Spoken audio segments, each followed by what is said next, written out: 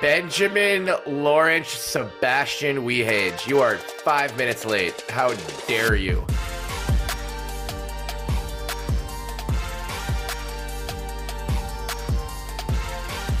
I just got a haircut. You just got a haircut? Is that why you're late? No, I was late because my computer was taking forever to do what I wanted it to do. You look amazing. Wow. You are swagged out, my dude. Thanks, man. I have a belligerent Beavs sweatshirt on. Oh, dude, hell yeah. Which I'm always repping too. Oh, yeah. Damn it. I'm the only one not wearing belligerent Beavs gear. I'm sorry. But you're wearing a Wu-Tang shirt, which is I am really wearing. cool I'm wearing too. my go-to. I kind of stopped wearing like actual official team licensed gear, kind of just across the board. We give Oregon State a hard time. Betty gives Oregon State a really hard time for this on social. But that's, we're pretty consistent with that. But yeah, so years ago, I forgot where I was when I found this, but I just found a purple and yellow Wu-Tang shirt and was like, this is my Vikings game day shirt now. So I got it and I wear it when the Vikings play. And we've got some Oregon State flavor tonight. We're recording this on Sunday night, January 2nd. It's 6:37 p.m. Central Time, 4:37 p.m. Pacific Time. And the Vikings are about to play the Packers at Lambeau, and our goofy-ass quarterback, Kirk Cousins, who I will try to not say a lot of things about because I have capital T thoughts on him, tested positive for COVID and is not vaccinated, so he can't play. So Oregon State legend Sean Mannion, a great young Mannion, dude I had a class with. I had drugs and sports with Sean Mannion. Shout out drugs. No, JP, I think you took that class too. I think you took it the year before. I did take the class. Yeah. It's super interesting. But so Sean Mannion will start for the Minnesota Vikings tonight. We're recording this before the game. You're listening to this after that game has been played. Maybe we'll do an emergency meetup if Sean breaks the single game passing record and just dazzles the national audience and gets the Vikings back into playoff position. So I'm excited about that. You guys are coming off a pretty good Niners win. Yeah. Trey Lance. Way to go, Trey Lance. He looked a lot better in the second half. He did. It was a perfect scenario for you guys too, because the Niners won. They're still in it, and so you're in a good mood. You're about to, which makes for happy podcasting. And our guy Brandon Cooks, who is on the other side of things, but he had a good game at least for the Houston Texans. So Brandon Cooks is still balling. Hey, I want to go back to the drugs and sports. That could have been like an alternate name for our podcast. We could. That's true. Is it too late to change it? I like belligerent beans, but drugs and sports is kind of what we are doing. Is that what the class was called? Drugs and sports? It was drugs in sports. Oh, drugs in sports. Right. And I believe so, right? It was drugs in sports, I think. Yeah, it was in sports. I guess you couldn't really call that anything else, but that's just a weird, that doesn't flow off the tongue for a college course. Well, and a lot of it too is about sports psychology and treatment and things too. It was really interesting, and Jess Lewis co-taught it with a doctor, actually, Oregon State wrestling legend Jess Lewis. So he was awesome, and he's just the coolest dude. So it was fun to spend time with him, and one of the more interesting classes I took in college. And I was now there was small. We were broke up into small groups for presenting, and I was with Oregon State football player Malcolm Marable, but I was not in Sean Mannion's group for that class. Dang. Did you guys go talk at the local grade school? Yeah, the local elementary school. You had to give a presentation, and not to shit on any classes I took at Oregon State, but they're like, you're presenting to junior high students, and I was like, presenting what? And they're like, whatever you want. And I was like, okay. So Malcolm and I just kind of this is what's going to be important as you keep going up. That would be so intimidating. I feel like middle school kids are the meanest people in the world. That would give me ultimate stage fright. What's fun? So they knew that a bunch of kids in this class were athletes at Oregon State. So I think they kind of just assumed everyone was. So they got these little pieces of paper to get autographs from football players if they wanted to afterwards. So Malcolm and I did it, and then they came up and they were asking for Malcolm's autograph, and the first kid who got Malcolm's autograph handed the thing to me and asked me to sign it too. And I'm like, I can either do it and just be like a fraud, or I can say no and like I'm an asshole. And I was like, all right, so I signed it too. I signed like 20 more autographs after that because I was like, well, yeah, it was the two of them. So I don't know. You left that middle school feeling like such a boss, Terry. I really did not. Trust me. The ego of a person, ebbs and flows with age. But trust, I was, I think, 22 at the time. I was not immature enough to like take that in stride, being like, you can't tell me nothing today. 12-year-olds just asked for my autograph. I'm the shit. I feel like you should have a video montage of you walking off slowly with like Bittersweet Symphony. Yeah, JP, play 5 seconds of Bittersweet Symphony by The Verve.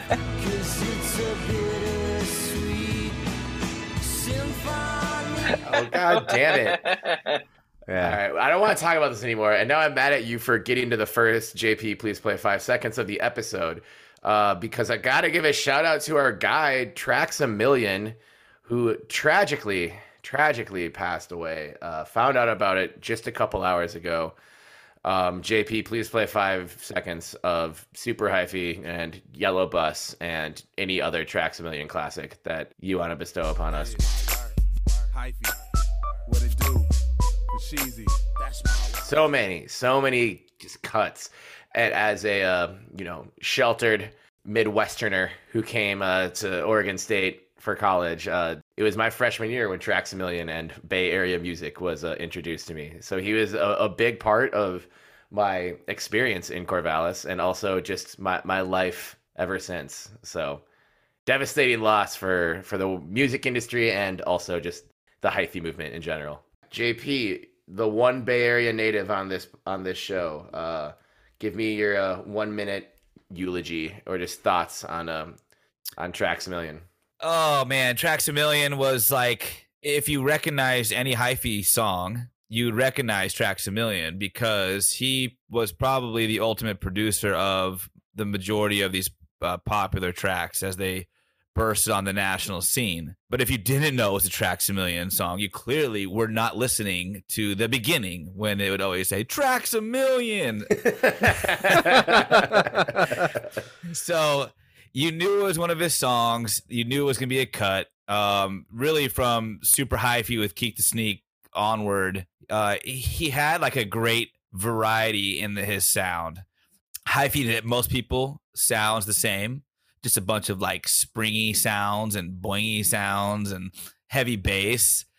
Burping sounds? no burping sounds. Maybe some burping sounds. They wouldn't avoid them. That's just a genuine thing. Yeah, rest in peace to Trax1Million. Some of the greatest cuts through college for sure, produced by that guy. And for me being a Bay Area native coming up to Oregon and everyone's love for hyphy music at that time was pretty cool because the Bay Area, like other than the .com boom, like didn't really have a whole lot to hang its hat on outside of California. So hearing people tell me how much they loved our music was really cool. And so Trax1Million was a big part of that. So rest in peace. For sure. Rest in peace. And speaking of Bay Area hip hop, the rapper who has been mentioned on the show most, our king, our savior, our social media intern, Andre Nicotina, is coming to Portland for Andre Day on Saturday, January 20th. That's right. We haven't put pen to paper or hit any purchase confirm buttons yet, but I think we're gonna try and make this happen. Yeah, and it's also from like 2 p.m. to 8 p.m. It's like that's the best part. Saturday for 2 p.m. Betty, you said what a weird time for a concert, and then I've just never gone to a concert midday. Nikki's 55, and he knows his fans are probably all between the ages of 30 and 60, yeah. And there's no way that he hits the stage at 2, but now that you see that it's 2 to 8, I would guess he probably hits the stage around 7 or 8. Yeah, but then you can still get home for a nice night of sleep, old balls that we are. So if you're in Portland or, can have means to get to Portland Saturday, January 22nd at the Roseland Theater, we might be there. I'm not sure because I do still want to try and make this men's basketball, women's basketball trip happen, which would just be a few weeks later. But flights right now are like the opposite of what they were during like all the bowl games and shit. You mean people aren't trying to fly to Portland in the middle of January?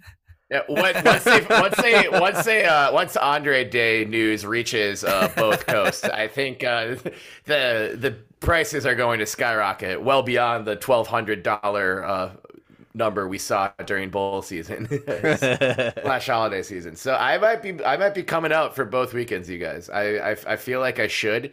I feel like I can, and I feel like I will. Those are 3 good reasons. Yeah. It's funny. I was telling my family about this. So I'm in the Bay Area right now in Half Moon Bay, California, and celebrating New Year's. And by the way, Happy New Year's and Happy New Season and episode 30, by the way. Yeah. So much happiness. Yeah. Happy New Year, Beaver fam. Yeah, really. Happy New Year. We love you. We do. We love you. One of the things I told him was about, hey, there's going to be the Andre Day in Portland. I'm going to try to go to this and give him a belligerent Beavs something. And they were like, don't do that. He comes here to Half Moon Bay all the time. We can just give him something for free. What? So he goes. So supposedly he goes to a bar called Old Princeton Landing, OPL, to the locals, and he performs in a room that's like the size of the average living room, and hangs out the rest of the night just drinking beers because he knows the bar owner. So that's probably one of his most like frequented watering holes is out here. Unfortunately, he's not here now, I guess. But it would be nice to head out to OPL and maybe bump into Under Nicotina. Maybe I'll get some VIP passes for Andre Day or something. Yeah. Why aren't you there right now? You should just be there waiting. Just waiting. Yeah. I love stories like that. My sister, I've mentioned several times before, and you guys know this, lives in New Orleans, and there's this one bar there that's been pointed out to me that is apparently Manny Fresh's favorite bar, and that he goes there a lot, and like will randomly just get on stage and spit, but really just like wants to like hang out and like drink with people at the bar. So I've gone to that bar several times, and it is very fun. They always play great music, but I've been, maybe 4 or 5 times at this point. I always try to make it over there every New Orleans trip, and I've never been there when Manny's been there. And I just want to hang out with Manny Fresh in a New Orleans like local bar so bad. That is a name I have not heard in so long. He rapped with like Jermaine Dupri, right? Manny Fresh? What? Yeah. What? Dude. Manny Fresh. Manny Fresh was That's what I know Money. it from, but I don't know what song that is. one half of the Big Timers, dude. JP, please play 5 seconds of Still Fly by the Big Timers.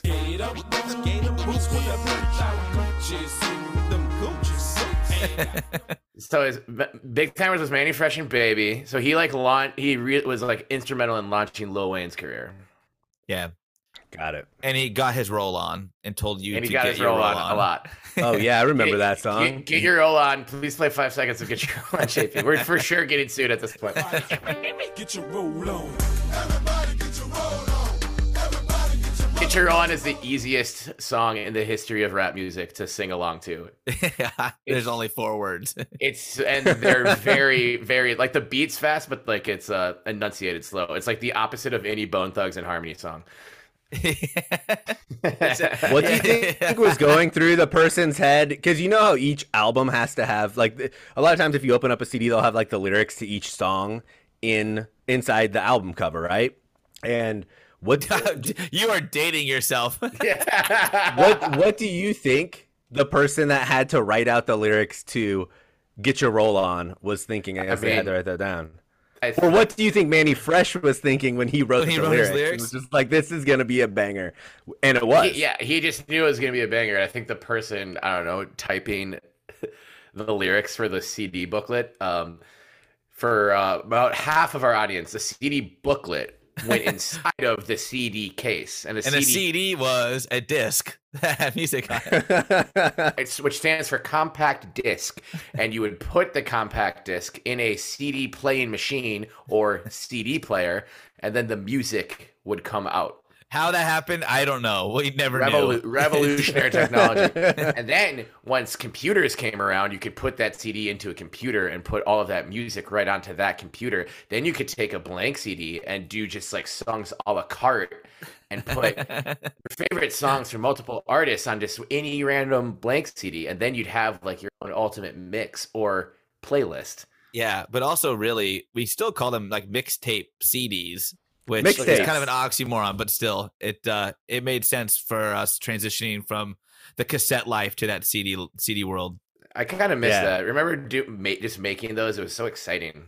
The process was amazing. It was a great gift to give too. Like give a gift of a mix CD you made for someone else.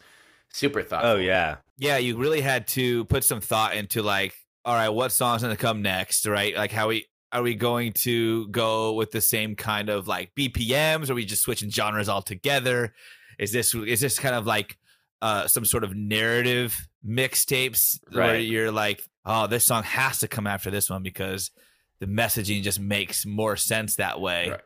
There's a lot of fun in it. I was one of those kids though that didn't get the concept that like a mixtape that you would give to your best friend would have different songs on it than the mixtape that you would give to the girl that you like.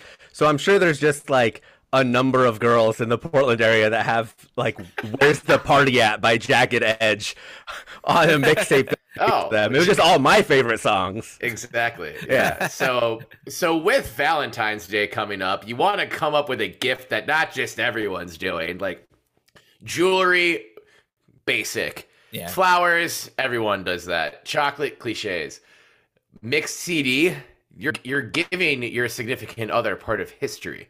That's right. Stand out this holiday season and buy a case of blank CDs from Memorex using belligerent beeves at checkout. They're just trying to give them away. I still have a stack of blank CDs that is like 2 feet tall that have never been touched because I bought them right as the revolution occurred where we stopped making mixed CDs. And like, what do you do with them? Like half of my computers I've owned since 2007 don't even have a CD player. Dude, places like Staples had to have had so many blank CDs just sitting on empty shelves for so long. Right. Yeah. My car has a CD player, but I literally just realized it. And I've been driving this car for almost 2 years now.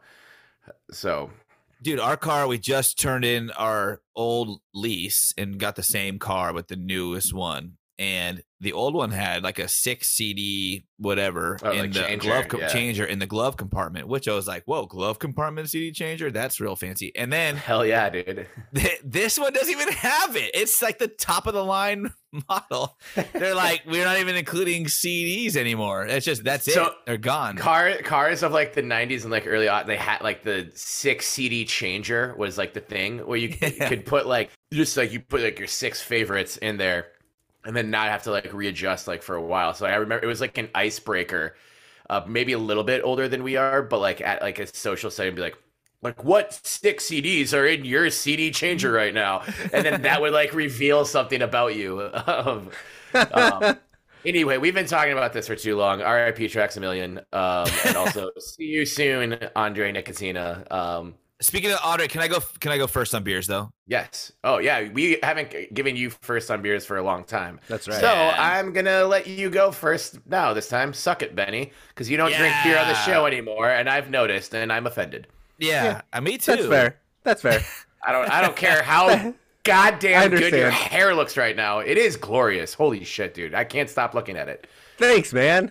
Yeah, it looks great. I was happy with it. We really should be a podcast for your eyes at this point. We are a podcast for your eyes. We're handsome as hell. I will never stop saying this. But anyway, let's move into the beverages that are keeping us company tonight. Especially JP, I'm hoping you're coming in with a banger since it is very apparent that you're just at a family party right now. Yeah. Listener, that's the background. That's my children. JP's children are screaming, but also his very wonderful family members are hopefully having a good time. Please tell them all we say hello. I will. Let us know what kind of beer you're enjoying here. I'm still representing for the coast side here in California. I'm drinking a double IPA. Shocker. But It is from Hop Dogma Brewing out here in Half Moon Bay and El Granada area. And it's called, Ben, you'll like the label and everything else, Smile Medication. Ooh, nice. I like that. That looks real, too. It does look real. That's a really cool. Yeah, that's a cool design. That is why we do need to be a podcast for your eyes, because JP described this a little bit. It's like it kind of looks like as if you had medical marijuana in a can, but it's actually hops with a medicine label on it. And so it says, for example, Smile Medication Double IPA, take one by mouth every day. Not intended for suppository. Refills highly recommended. nice.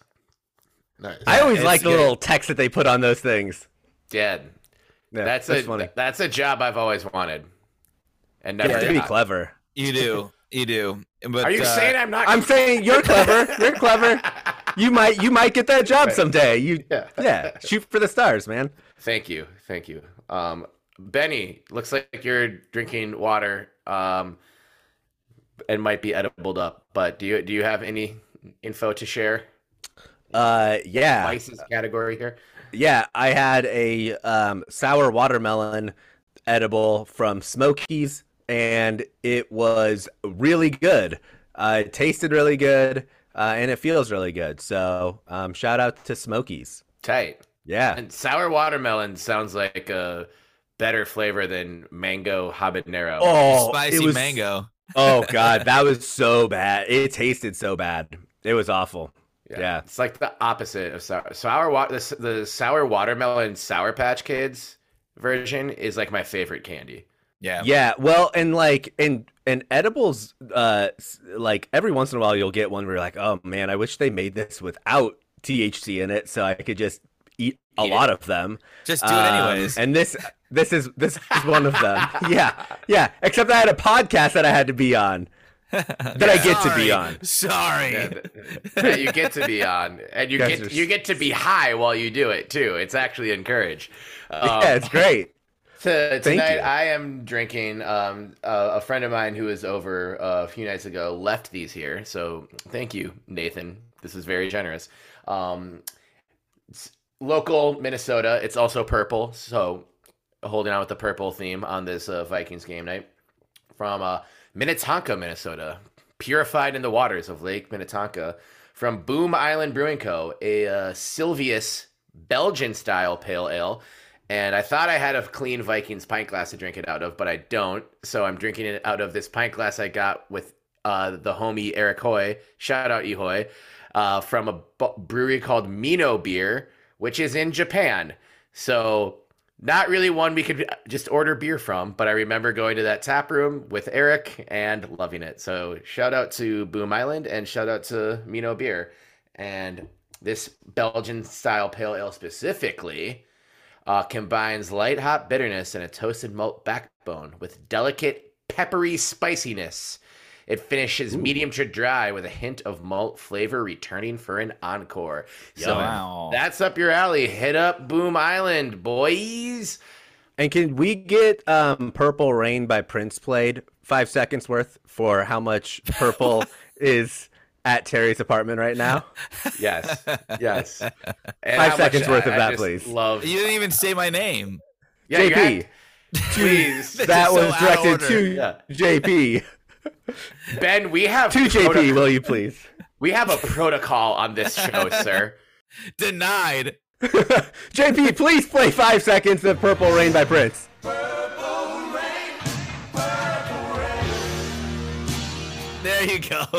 Dude, this year on my Spotify Wrapped, Prince was once again my most played artist, which I think it's been that way basically every year since he's died for my Spotify.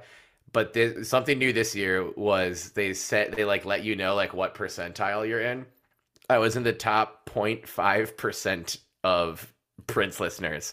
That's not surprising at all. But that dude has some diehards, man. Like I feel like that's a really aggressive amount of Prince in 1 year.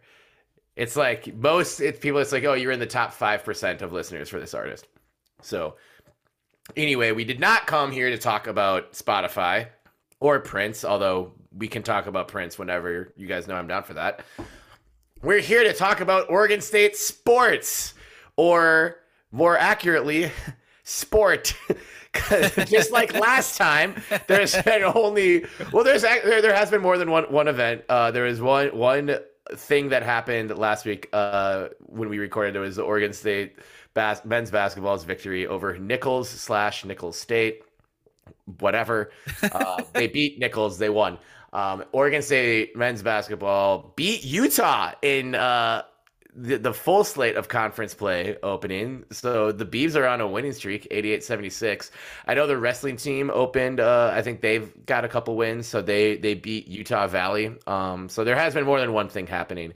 But it's still the slow part of the year. So listeners, thank you so much for rocking with us. But definitely a big win for Beaver basketball. And JP, you've been saying it all along. When we get Jared Lucas going, we're a different kind of team, and he definitely filled it up the other night against the running Utes. Yeah, and not really from three, which is what I've been mostly clamoring for, though 2 of 5. If he's going to shoot 40% from three, which he's like 42% from three for the season, he still should shoot more threes because those buckets should be just easy points for him. But getting to the line this game got him obviously most of his points, which is great to see. But all in all, just looking at the box score, it looks like the team we thought we'd see, where we had healthy lines across everyone who played. We saw great shooting. We saw pretty good defense as well. And like all the stars contributed. The one thing I thought was interesting was that Wayne Tinkle only played 9 guys. Well, he only had 9 guys available, I think. But still, what I'm talking about is maybe he's been reaching too far into the bench to try to find the right pieces to plug in. That having a shorter bench kind of made him like stick with guys and not overcomplicate some of these rotations. And in my mind, I think that was probably one of the biggest problems at the beginning of the season was trying to get the right guys in there to mesh. And he was just playing so many guys to try to do that, and nothing was really sticking. And I think when there's less options and you just ride your dudes through thick and thin, like we see what happens. Like everybody, double digit scoring across all the starters. Kalu had some good contributions as well. But when Jared Lucas is hot, the team's gonna win, and that's the bottom line. Because even when we were losing, Alatishe still had some pretty good games. But what was missing was Lucas, baby. Well, I think you bring up a good point too. Like if you're playing too many players from a player's perspective, that has to be difficult to build confidence with that. Like knowing that like you're gonna get a handful of minutes each game. Like I feel like you just try to cram so much into those few minutes that you end up playing poorly. So I like that. And that was like an observation I had seen on social media from other Beaver fans, is that it looked like a lot of these guys were playing for themselves. It wasn't like there wasn't a lot of team chemistry, and some of that could be pointed to maybe a lack of like a real leader, like, or somebody that's like a vocal leader or a lead by example leader, whatever. But I think a lot of it is what you're saying, Benny, is like they're all clamoring to make sure that they get minutes, and they don't have a lot of time to showcase themselves to do so. So of course they're kind of playing for themselves. They want to be. Most of these transfers came because we were an Elite 8 team. Right. Period. You don't transfer to a team that's down and out, like, unless you had other issues, CJ Giles. But you'd have to think these guys came here. They're like, this is a great program on the ups, like on the rise. They've got a good coach. They've got a great coaching staff. They've got tons of history, great fans. I need to make sure I'm grabbing my minutes then. And I think that was a big problem that we faced for that wonderful 10-game stretch. Well, and like going into the season, we're like, oh, dang, like this team's deep, but also it has tons of newcomers. So not to put lipstick on a pig or try to excuse a 10-game losing streak, some of which coming, no disrespect intended, but like against teams that you just have to beat if you want to be considered a March Madness team from a Power 5 conference. But yeah, that's a great point, JP, that it was probably easy in a lot of those games where things weren't going well for Tinkle to, just mess with the lineup and, put this guy in, but like the just restrictions and limitations of players who are available kind of force his hand a little bit. And it's like, all right, yeah, we're gonna ride these dudes. And Dexter Acano had a good game as a starter, and he's someone who's trying to get more minutes. Deshaun Davis really does look like the real deal. I know Sam from the Peyton years told us that when we had him on before the season started. So it's still that 10 in the loss column is a huge black eye on this, but the team hosts Sacramento State finally tomorrow. Like, we'll see if it actually happens. I feel like this is a game. Wait, we won't see. We won't see it because it's not on TV. But hey, so if you're in the area, Oregon State, like a makeup game, is hosting Sacramento State 3 p.m. Pacific time at Gill. Well, you're listening to this after the game has taken place. But I hope you were able to play hooky from work and maybe made the trek to Gill to check out some basketball. Let's just be optimistic and say we got this win. Then you got a 3-game winning streak going into a Civil War matchup with the Ducks on Saturday. And then if you beat the Ducks, regardless of how good they are, they're a team, I can't really figure them out. They've played some decent ball so far this year. They're 8-6, and it sucks, but I just always assume Dana Altman's going to do a good job and put a decent team together. But they're kind of an enigma, and they look like a team that you can get up on. So if we end up with a victory against Sacramento State and then back it up with another one at home against the Ducks, you're still 5-10, but you've played your best ball recently, and getting a win against your rival, like, that's what you need to at least like get this season back on track to, like, okay, like, we can do something ostensible with the 15 or so games we have left. Right. Well, and also, like, the committee is going to be picking, they pick based on who's playing well at the time of the tournament too. So if Oregon State does somehow figure it out and starts blowing through conference play, looking good against other really good teams, then I don't.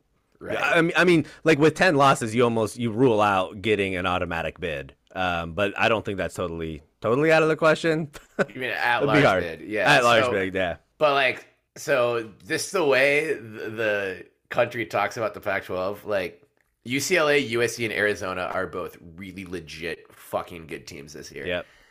If we, like, not that we'd run the table, but say we got, because we're not going to have any impressive non-conference wins.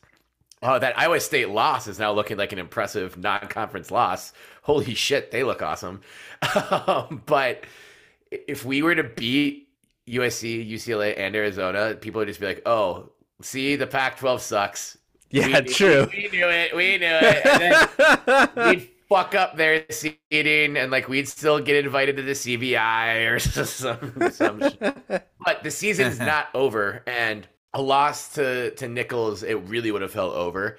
And I don't know, like, if you're 2-10 and then you lose to Utah, it's probably kind of expected. But I was like pretty pleasantly surprised when I caught up on the game and saw what was happening. So yeah, they got their work cut out for them, certainly, but there are buckets to be gotten and opportunities to be had. Yeah, and also, just like talking about going forward and whatnot, I'm hoping everything's okay with Gianni Hunt. Missed his 3rd game the other day in a row for personal reasons. Would love for him to stay on the team. I don't know what the deal is. Hopefully everything's okay. Love Gianni. Yeah, so sending a lot of good vibes his way, and hopefully we'll see his return soon as well, because he's a major contributor to the team. For sure.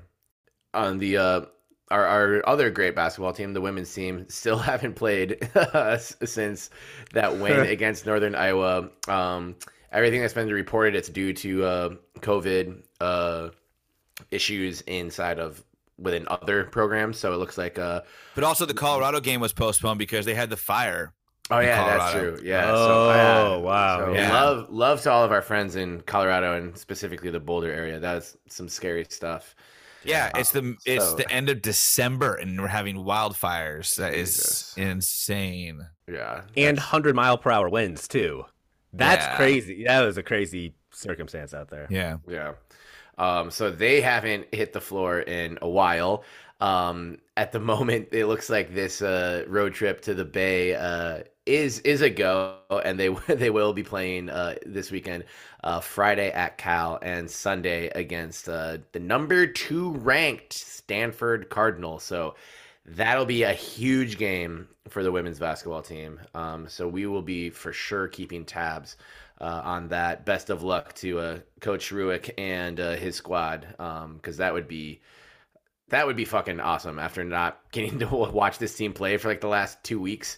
If they were able to pull a crazy upset against Stanford, that would be awesome. And that game can be seen on Pac-12 Network. Dude, what's up, Matt Bauman? Matt, oh Shay. We've got rival fans in the house. Hi, Matt. Benny's gone. I don't know what just happened. Although, okay, so we just got ambushed by JP's family. His Wildcat brother-in-law and his Bruin father. Shout out to Jimbo Bertram. Hey, my dad just retired on Friday. Congrats. Yeah. Congrats, Jimbo. That's awesome. We should have him on sometime. Talk some Bruins basketball. Yeah, talk some UCLA memories. He's got stories. He's got memories, and we should for sure have your brother-in-law Matt on to talk Arizona basketball. Yeah, or Arizona memories. Those would be interesting. Or Arizona memories. Yeah, if he has any recollection of his time at the University of Arizona. Okay, that was a great little sidetrack. And Benny, where did you go? I don't know. My internet cut out on me for like 15 seconds, and so I had to rejoin. Awesome.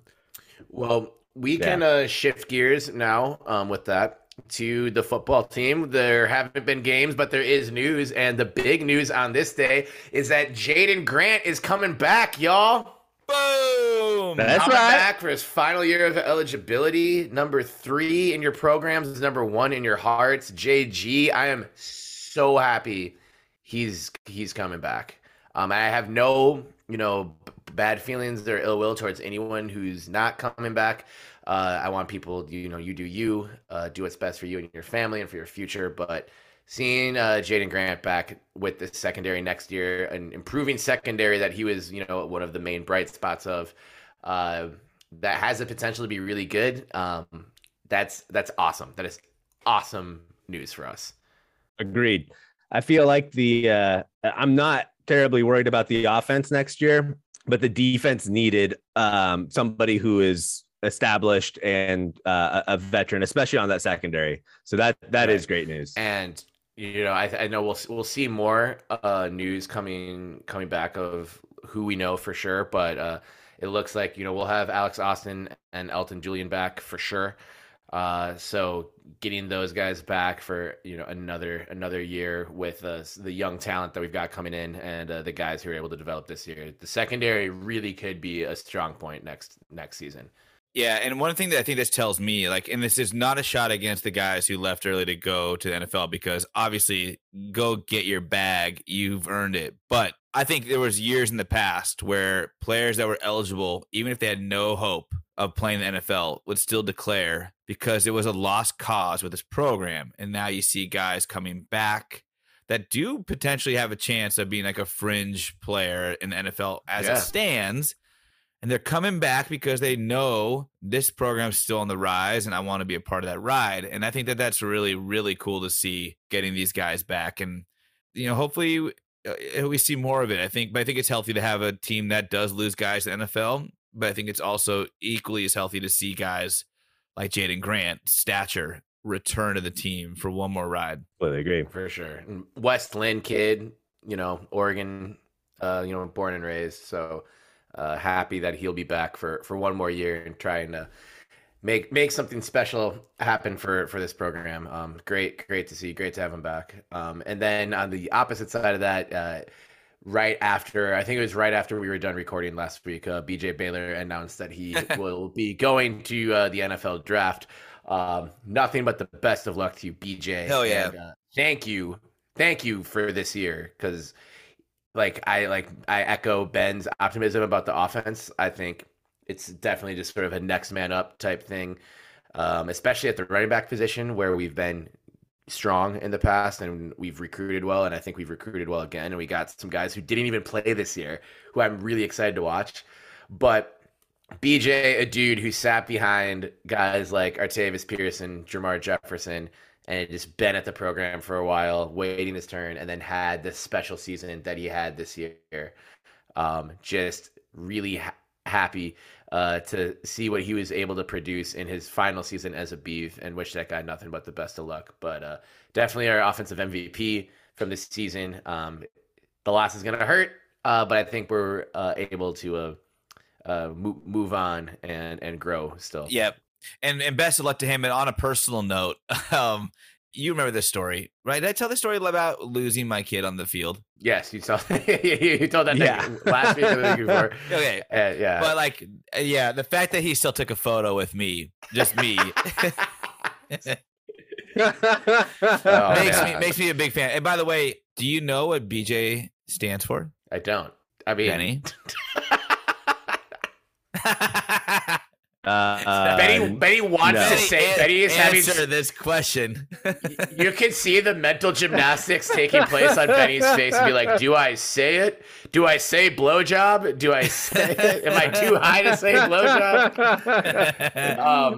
I know it doesn't stand for blowjob, but what does it stand for? I'm pretty sure it's Benjamin Jr. So he's a Benny. Oh, he's a Benny. Yeah. Go right. Benz. Benjamin's everywhere. Go Benz. It's a great day for Benz.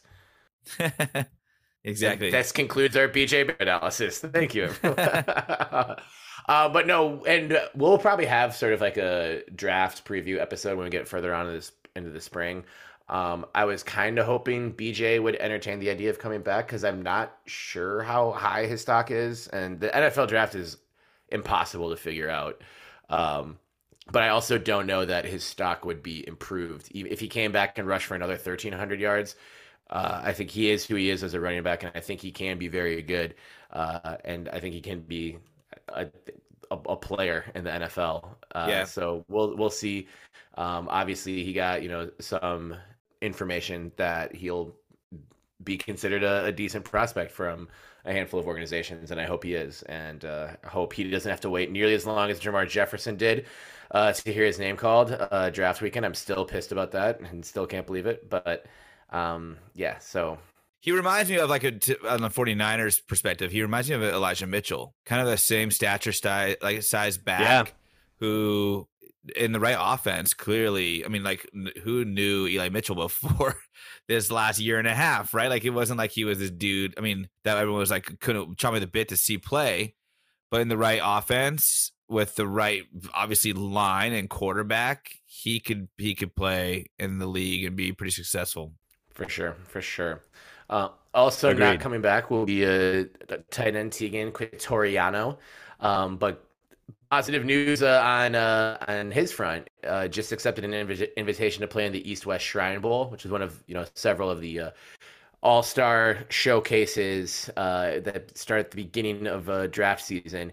He's the first Beeve to get an invite to the East-West Shrine Bowl since Gavin Andrews and Treston Decoud did in 2016, and the first Beaver tight end to do it since our pal Tim Ewis back in 2003. Yeah.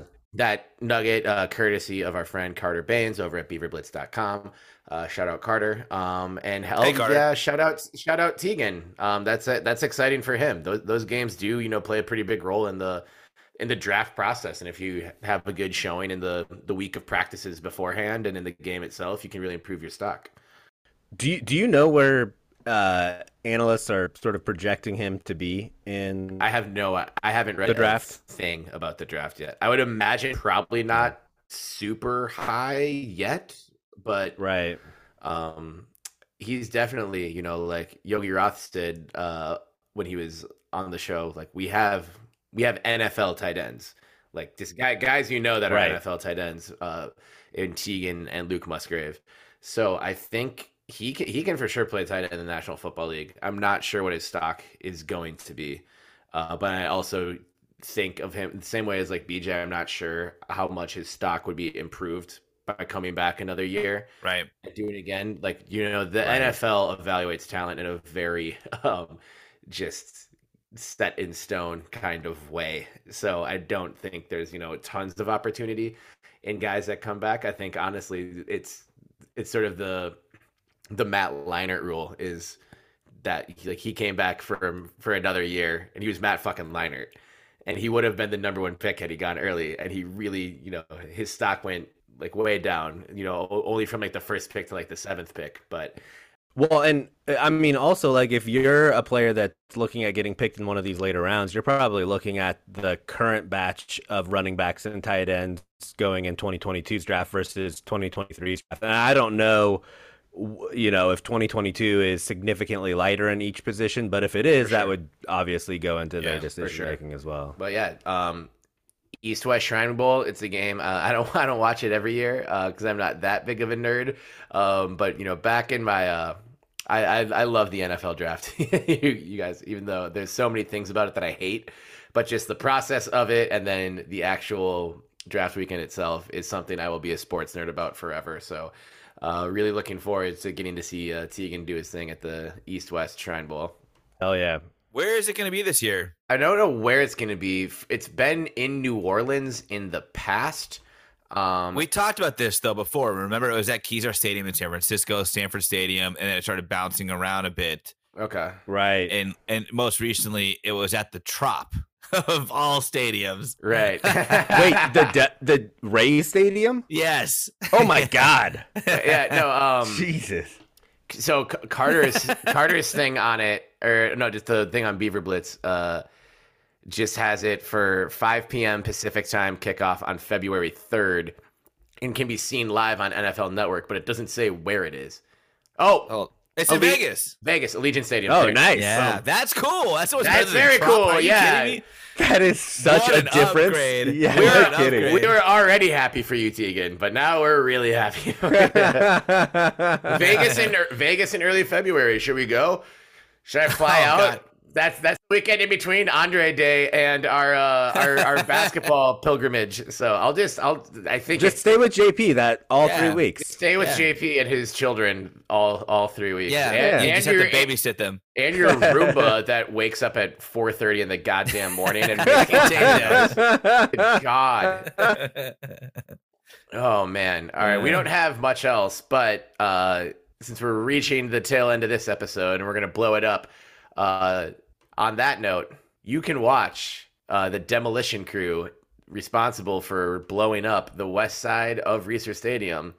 There will be a live stream of it on January 7th at osubreers.com. So head to osubreers.com, January 7th. That is this Friday. They haven't set a time of day. Also, listener, you can't see this, but Benny Wehage's face frozen in a hilarious position right now. I saw you starting to laugh at that, JP. I just had to say something about it. I know we're probably supposed to ignore things like that. In our 30th episode, we're podcasting professionals at this point. Oh, and there's Benny dropping from the call totally. And He's back. Wow, that was fast. He's back. And unfrozen. Congrats. Benny's Zoomed is being blown up harder than the west side of Reser Stadium this Friday, baby. So, hey, a couple observations. One, the old side looked beautiful in the snow, absolutely gorgeous, and everything looks beautiful in snow. But so it made me feel a little sad and nostalgic again for it, even though it's the ugliest, worst side of probably any Pac-12 sporting venue, and I can't wait for it to be gone and replaced with what's going in there. But it just kind of made me be like, oh, look at it, it's all covered in snow and cute. Like me at the Winter Classic yesterday. I was covered in snow and I was cute as a button.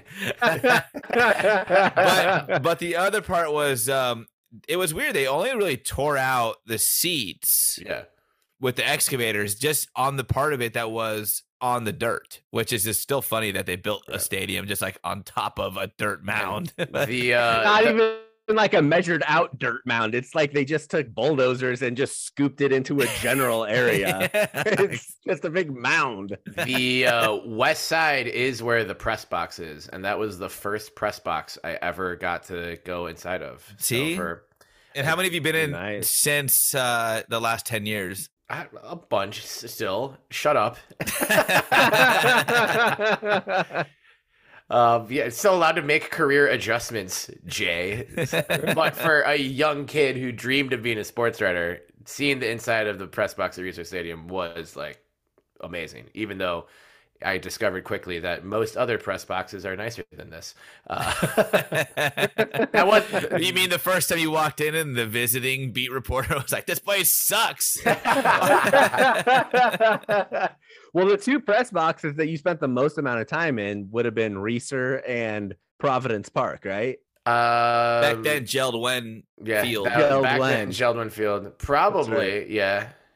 Those are the two most sketch press boxes that I know of. Well, Jaydon especially.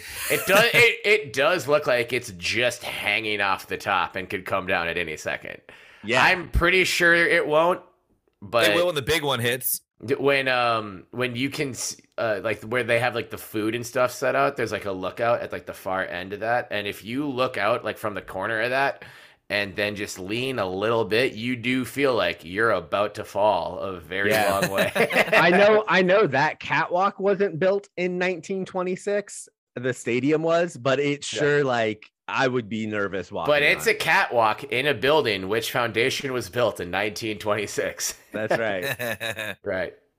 That was a fun one too, because when you like leave or like go, you're like there's that catwalk that goes from the stadium or the press box to the stadium, and it goes over that like one section of people. So anytime you just like would go out during the game and like walk through it, drunk people would just like look at you and yell and be like and try and get your attention and shit. And, which is fun, but also just be like, I wish I was doing what they're doing and not working right now. That's how I feel all the time. Terry, that's what you do anyways. I don't drink on the job unless Belligerent Beeves becomes their job, in which case I will continue to drink on this job. Well, good. That's a requirement of the job. Right. Except That's neither for here Benny. nor there. Yeah. Right. Yeah. Benny will have a beer on the show again someday. Yeah. At some point. Tune in to figure out which episode it is that Benny finally has a beer.